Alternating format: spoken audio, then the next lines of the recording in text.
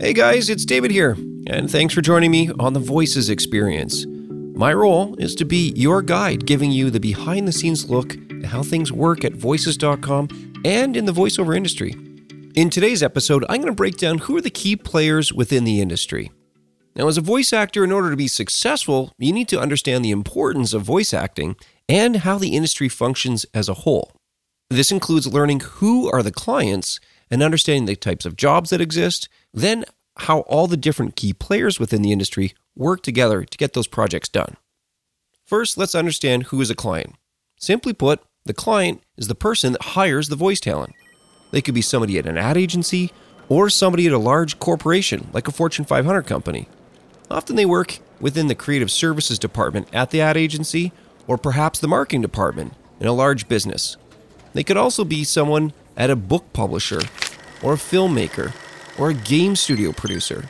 There's lots of people that kind of fall under the umbrella of being the client.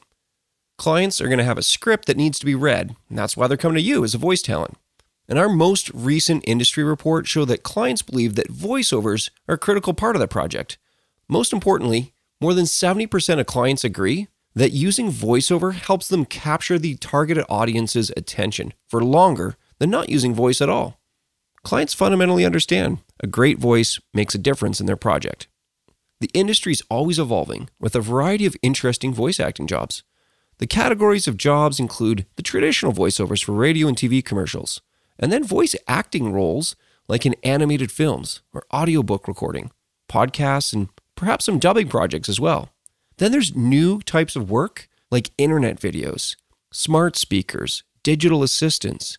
Any of those kind of technologies usher in new opportunities for voice talent. To establish yourself as a voice actor, you must understand the kind of voiceover styles that these projects include, and then as well practicing your voice acting skills to make yourself more diverse enough to tackle those kinds of projects. Now, I mentioned off the top that the industry is made up of a number of key players, and it's really the client that kind of kicks the whole project in motion. But the clients don't do this alone. Often they have some help. One of the first types of people that they often go to is the role of a casting director. Now, before a client kicks off a project, they have to make an important decision. Is this job going to be a union job or a non-union job? So the difference between the two is often decided at the client because they have certain requirements or maybe certain preferences of how they like to do business. Non-union work is all that freelance work that happens on voices.com predominantly, as well as any other site that doesn't need to go through the kind of traditional union processes. Unions that exist in the voiceover industry include the Screen Actors Guild, often said SAG, AFTRA, which is an acronym for the American Federation of Radio and Television Artists, and SAG and AFTRA actually recently merged together, well, probably more than about a decade ago now. And then there's ACTRA in Canada. And there's other performing arts unions like Equity in the United Kingdom. Only actors under these unions are allowed to audition for jobs that fall under the union category of work. In contrast, non-union or freelance voiceover jobs, they're open to all voice actors. So where are you going to find these kind of voiceover jobs? Through agencies, casting calls, newspaper ads maybe, online marketplaces? Sure, these are all different kinds of places where a client could post their job. Just make sure you're looking out if it's a union or non-union job, and really only go after those non-union ones unless you're part of the union. Now, the client doesn't go at this alone. Often they've got help. One of the people that they go to get help from is the role of the casting director. The casting director is the person who has those golden ears that facilitates the project, but really at the beginning they're there to help kind of design the specifications of what that client is really looking for. One of the hard things about voiceover is that a client hears the voice in their head, but they don't know quite how to articulate it. A casting director can really draw some of those artistic direction terms out of their mind and kind of formulate a character, as well as identify the audience that the voice talent is ultimately going to be speaking to. So the casting director is going to help shape the project itself and then go through their contacts of who they might think would be a good fit. So the casting director has a great memory. They know who are the talent at what agencies, who are the talent that they have kind of within their own Rolodex, if you will, and they can kind of match it up right away. Now, casting directors are mostly based in New York and Los Angeles, and for a large part, a construct of how the industry had operated for, let's call it the first 50, 60, 70 years. Really, since the advent of the internet, though, a lot has changed, and we're going to talk about that in the upcoming episodes. But for now, I just wanted to mention the importance of the role of the casting director because they are very influential in down selecting and choosing who are the talent that they're going to put forward for an audition or a callback, which is when you come back to do a second audition. The casting directors are great people to know. Now, I just mentioned the agents. An agent is a person who works at a talent agency. Talent agencies are located around the world, but again are concentrated in big geographic centers like New York, Chicago, Los Angeles. Pretty much every city that has, let's say, over a few million people, there's a whole kind of arts and entertainment and media production hub that can be there. And so agents often have a roster of talent that they represent that they can put forward for new job opportunities, often given to them by a casting director. Talent that I've spoken with, most of them want to have agents, or perhaps they already do. The benefits of working with an agent is that they give you new job opportunities, of course, auditions being sent to your inbox, but they also help you develop in your career by providing you advice.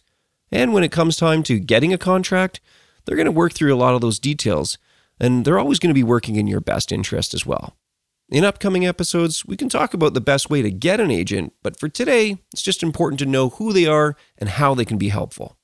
Now, some talent agents have a recording studio in-house, and other ones need to partner up with an outside studio.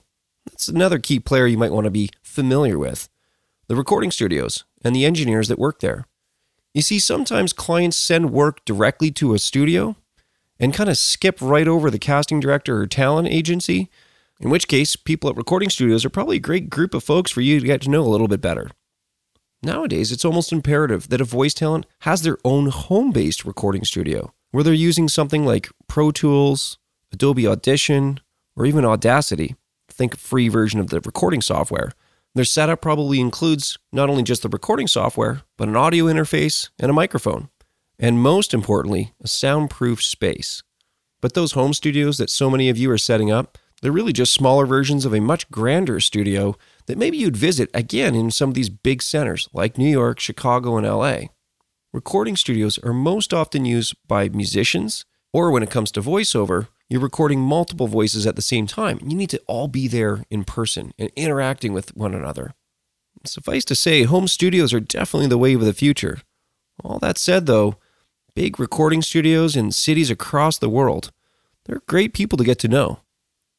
Lastly, though, are the marketplaces. Marketplaces connect buyers and sellers together, and they've been around for thousands of years. Just think of a farmer's market, or perhaps an auction. Really, any time where you get buyer and seller together, that's a marketplace.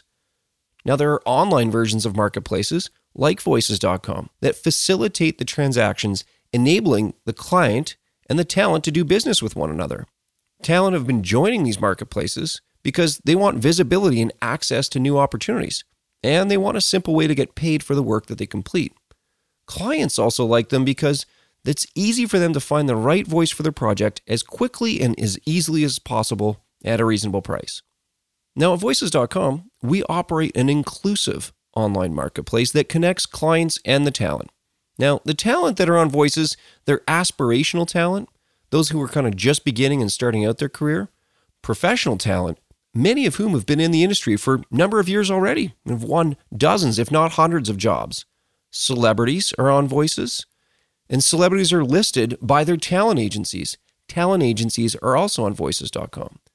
And the thread that weaves through all these talent are what we call the triple threat. It's the artistic skills, the technical skills, and the marketing skills. Those are the three skills that you really need to be a successful talent, especially one on an online marketplace. Now, the clients I mentioned off the top, but the type of clients that would use an online marketplace would again be these advertising agencies, small to medium-sized businesses, and even large enterprises. The people who are at those kind of organizations, they're often creative directors or video producers. And yes, there's even casting directors that have signed up to voices.com. So as you can see, there's a lot of people that you got to get to know within the voiceover business. Now, if you're new to the business, that's probably going to seem pretty intimidating. And those of you who have been around for a while, it's important to keep up those relationships. Now, you might have noticed, we've talked about everybody but the voice actor.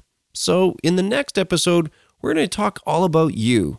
You as a voice actor or voice talent. Often those terms are used interchangeably. And in that episode, I'm going to break down the 5 most common voiceover roles that we see posted at voices.com, and then how you can make sure that you have demos for each of those kinds of roles. All right, well, until then, if you have questions, you can send me a comment or a question to david@voices.com. And be sure to subscribe on iTunes, Spotify, or Google Play to catch the latest episode. Until then, be sure to use your voice to inform, entertain, and inspire the world.